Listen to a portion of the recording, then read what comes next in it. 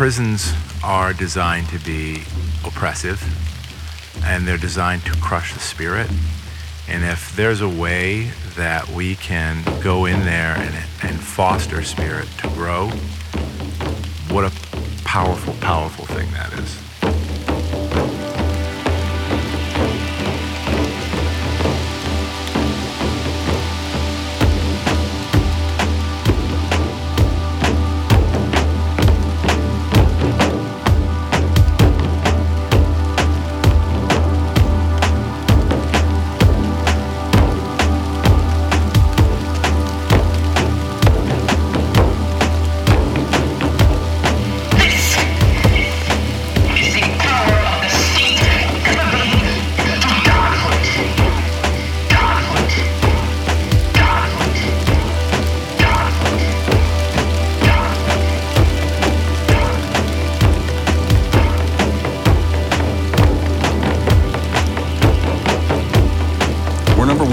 Prisoners. By every measure, the U.S. leads the world in prisoners, with 2.2 million people in jail and more than 4.8 million on parole. No nation tops that, not China with 1.7 million, not Russia with 670,000. We not only have the highest number of prisoners, we have the highest percentage of people in prison or jail. In the U.S., 702 out of every 100,000 people were in prison or jail in 2013. Cuba has 510 per 100,000, Russia 467, and Iran 290. Black and Latino Americans have been especially hard hit. They form over 39% of the prison population. 1 in every 3 black men is expected to serve time during their lives, at least under our current criminal justice system. And approximately half of all inmates are there for violating drug prohibition laws. How is it that America, supposedly the beacon of freedom and democracy for the rest of the world, has more prisoners than any police state?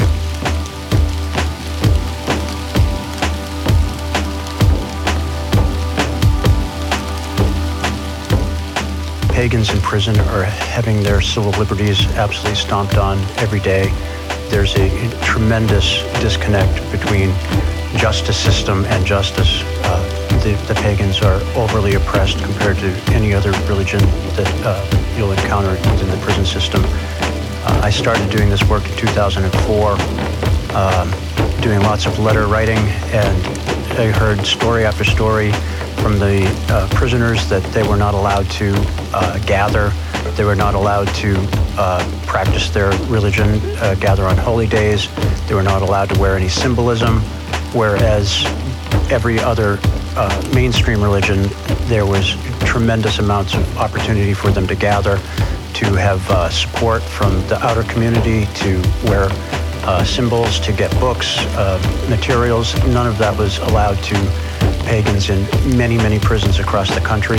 I will have to say, here in Maine, it's way, way better than most of the rest of the country. But it's really important for the pagan community to realize just how oppressive it is.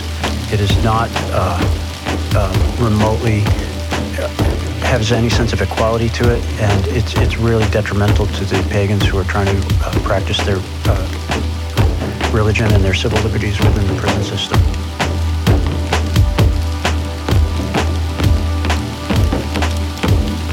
The majority of people in prison, folks, are non-violent offenders. That means there are people rotting in jail right now for small, mediocre crimes. You have people serving decades for a little bit of a plant in their pocket. You have people serving 5, 6 years for stealing something out of a store that they could not normally afford. These are the people filling your prisons, America. And what do these people confront when they go into this vessel, this cage, this machine we call the American prison system?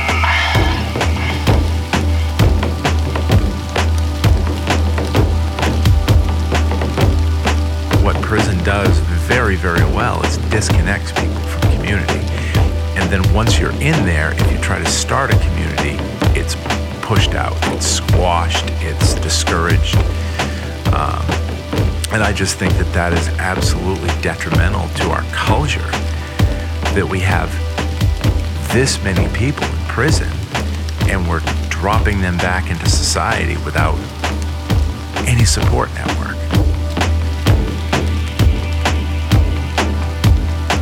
One of the men I work with has been in and out since he was a young teenager. And the last time he got out, he did not know how to function. So there he is back in there.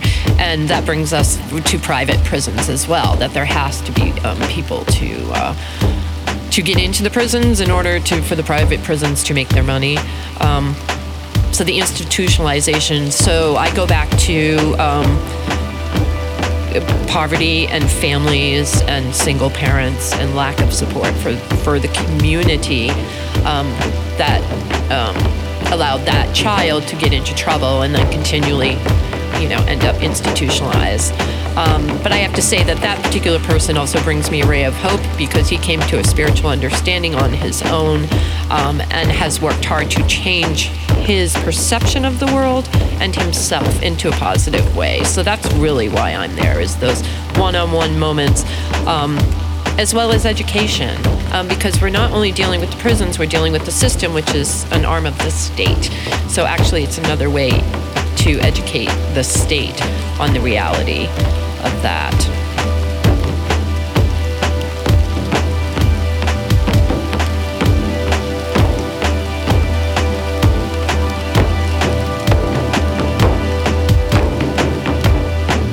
Much of it really is due to poverty. I know I work with one young man who started going into the juvenile hall at like 11, and he was stealing because there was no food at home.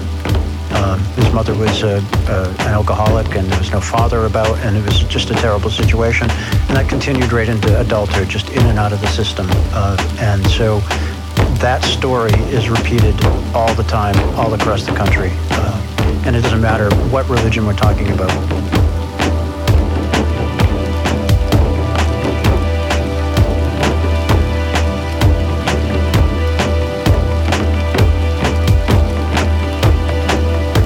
When kids or when people that are incarcerated have that connection and they can get out into the community, there's got to be something there for them. I can remember one kid I started a creative writing group at the facility, which was very short-lived because of staffing, which is another issue in prisons. But in any case, he was just a brilliant writer. Very, very visceral, very intense writing style, and I was just amazed by the intelligence and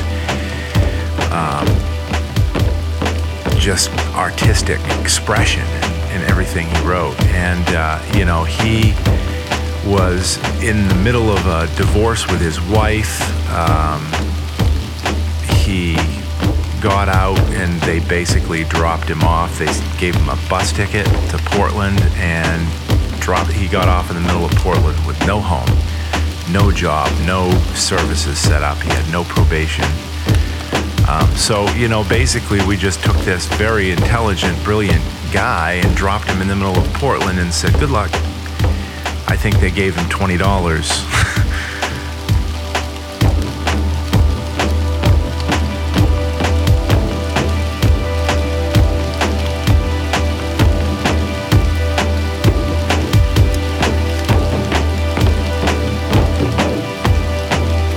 It's kind of where the rubber meets the road with the government and people's personal religions.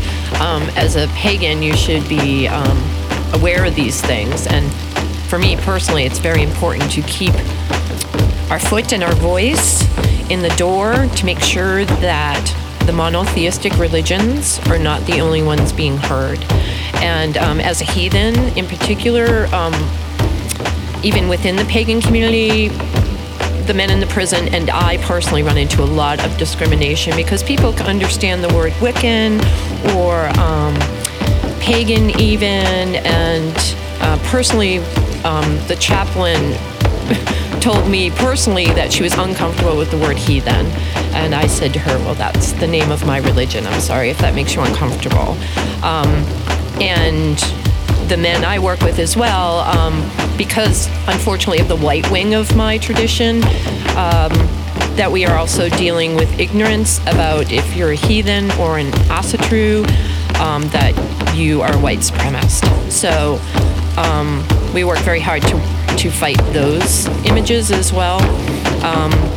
And to the point where the state calls the group of men I meet with Odinists. Now, in the heathen community, and if you are an Odinist in a group, you probably are related to the white wing of our faith, as I describe it. So the state actually puts a name on the men that is detrimental to them, and especially if and when they come back out into community. Talking about the community in the heathens, when I look for volunteers and I reach out, I've been told by brothers and sisters of mine that they won't work with prisoners because those are the put out, they're the outcasts. But what I try to express to them is those people come back out into my community, and helping someone facilitate their spiritual growth is an asset to my broader community.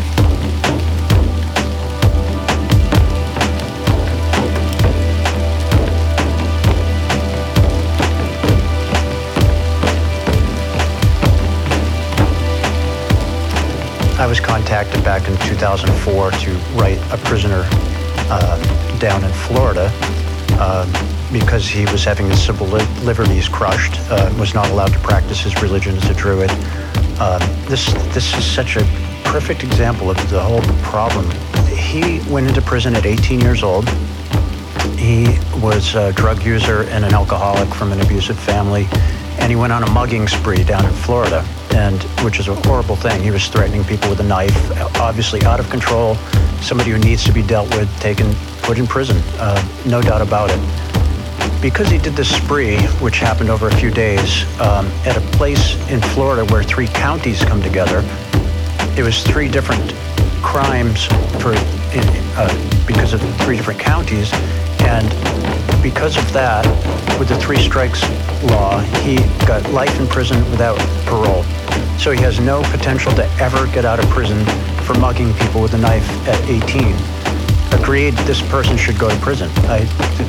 We don't want to get sappy about this, saying, oh, the poor guy was abused, and you can just be stupid about it. This person's out of control and needs to be outside of society for a while.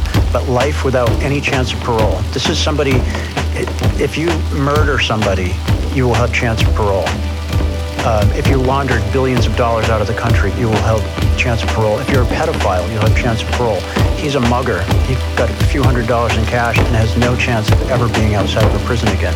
That's a horrific situation. That's something we really need to deal with. Anyways, I got this letter and explaining the situation, that he was not allowed to practice. I actually got the letter not from him, but from the prison, from the chaplain, that they wanted clarification on what the high holy days in Druidry were, and what are normal practices within that religion. Then I wrote them a letter and explained all of it to the best of my abilities, and then I started corresponding with the prisoner.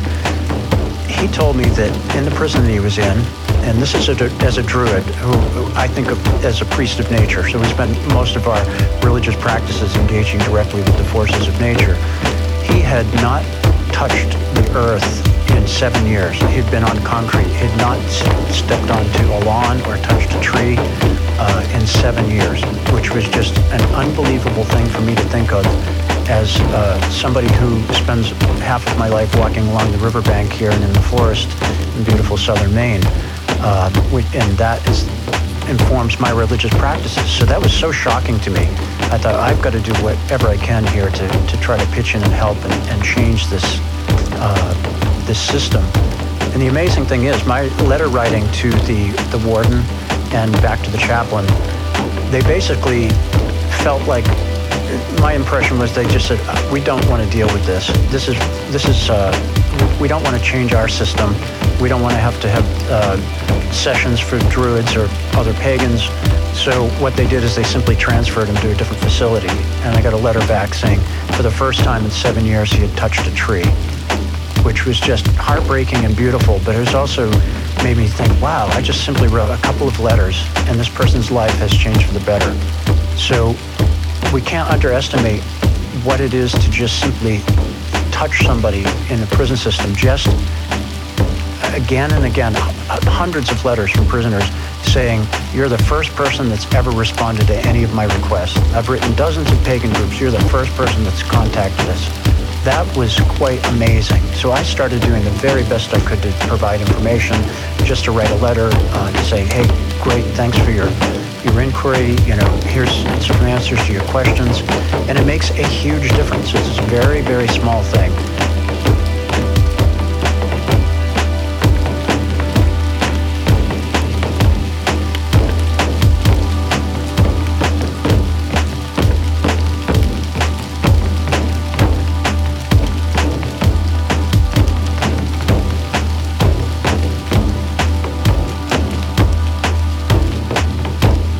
For me, it was devotion to my gods when being asked to serve my brothers, to go into the prison. But not everyone needs to go into the prison. There are plenty of pagan groups out there who need people to write letters.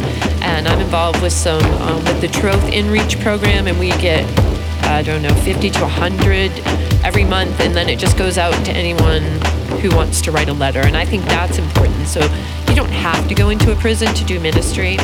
For me personally, I say, I'm going to my study group. It just happens to be in a prison. I learn just as much from the men as the information I'm giving them, sharing stories, sharing academic reading, sharing. We do a Sumble every time we meet.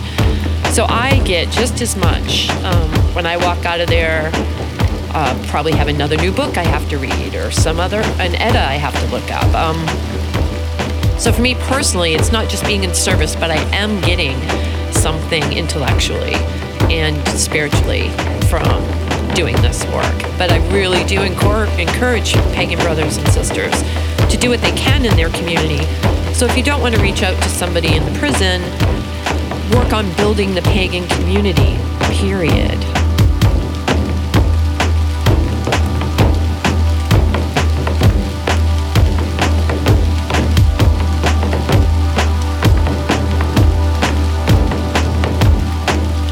My kind of interaction with the people that I work with, the incarcerated gentlemen that I work with, really came about out of a sense of enormous frustration with the absolute lack of support for anything outside the monotheistic realm. And I'm talking the big three Abrahamic faiths. If you were Jewish, Muslim, or Christian, you are well taken care of. There is, an undercurrent of negativity towards Islam in the correctional system, but those rights are still respected a lot more. If you're a pagan or earth-based spiritualist, nobody understands it, nobody knows about it, so they turn a blind eye to it. And being an earth-based spiritualist myself, when I saw this and I had guys asking me, once, because I'm very open about my spirituality where I work, which I'm very fortunate that hasn't bit me in the ass more. Essentially they started asking questions, and they were questions that they couldn't ask the chaplain because the chaplain is a Christian minister, and his view of when he was asked one time what a cult was, his response was anything that doesn't follow the gospel of Jesus Christ. So for me, it was just this enormous sense of frustration, and seeing how these guys are marginalized and their beliefs and spirituality is marginalized, and just wanting to get involved in a positive way to affect real change for these people spiritually.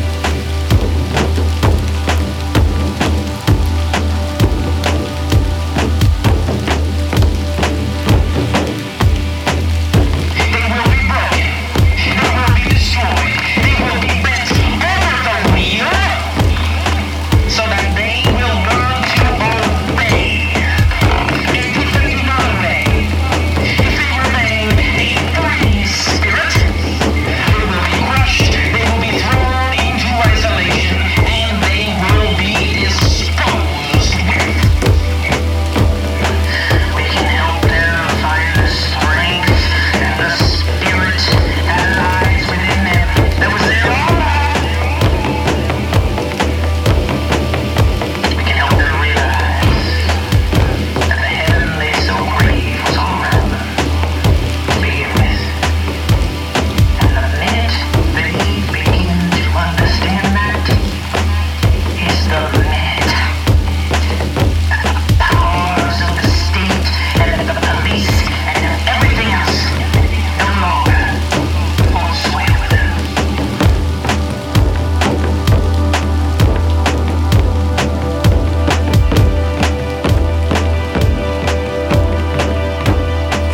issue for the Department of Corrections or for any, even probably the private prison system, which is a whole other beast, is that when people gather, they become a threat group, and that's how they're viewed.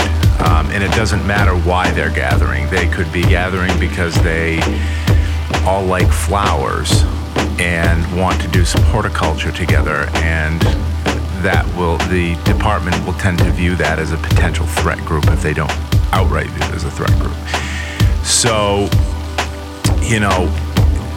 the department, and I'm just gonna make this kind of a broad statement. Departments like the Department of Corrections and law enforcement in general, are jumping at shadows a lot.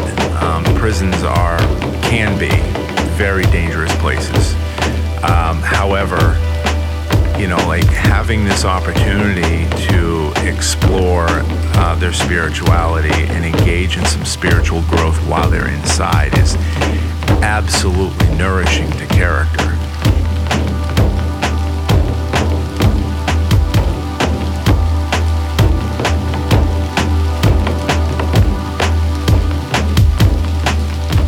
I remember the very first time I went into the prison, and you go through the front gate, which is all barbed wire, and it's like, this is weird. And then you go through these series of portals of gates that make these gigantic clanging noises when they unlock. It's really just totally unsettling. You open one, you close it, you're stuck in a hallway between bars, and then the next one opens, and so on and so forth. So the time you finally get into the population, you're completely unnerved already. But then I got out into the main yard, and I'm a little nervous, of course, and I started looking around. I'm looking at all these guys, and I'm looking in the face and looking in the eyes, and I realized these are just a bunch of Mainers. These are the guys I grew up with. They're just people who screwed up, and most of them, I would say, should not be in a prison. Most of them there for drug and alcohol issues. And so the fear immediately disappeared. I didn't have any fear in the prison, and I don't now, because most of the people are just normal guys that are screwed up. I've encountered the worst of the worst as well. I've worked with a lot of pedophiles. I've worked with a lot of murderers. Those are very disturbing. And, and I've worked with them one-on-one. And they're still just human beings. And my role as clergy is just to listen and hold space and offer what I can to make life less violent, to make life more peace, to spread peace. That's my role. And I just keep that in mind, and I can just set aside what the crimes were. Another thing, whenever I work with people, I don't ask what they did. I ask what they're doing going forward. What are you doing now? What are you reading? What are you doing for work as a daily spiritual practice? And what are your intentions when you get out? Do you have a family? Where are you going? All of these things are much more important than what they've done in the past. It's really, you can't undo it. So I just see my role as one of trying to create more peace. And that includes working with the prisoners as well as working with the staff and working with my own spiritual practices in my own community outside of that. So again, just to offer up to the community, remember that these are just your fellow people from your community that have made some very bad choices in life, but they have a life going forward, and we have to accept that, and we have to try to help them find a place in the world. Other than that, the violence continues.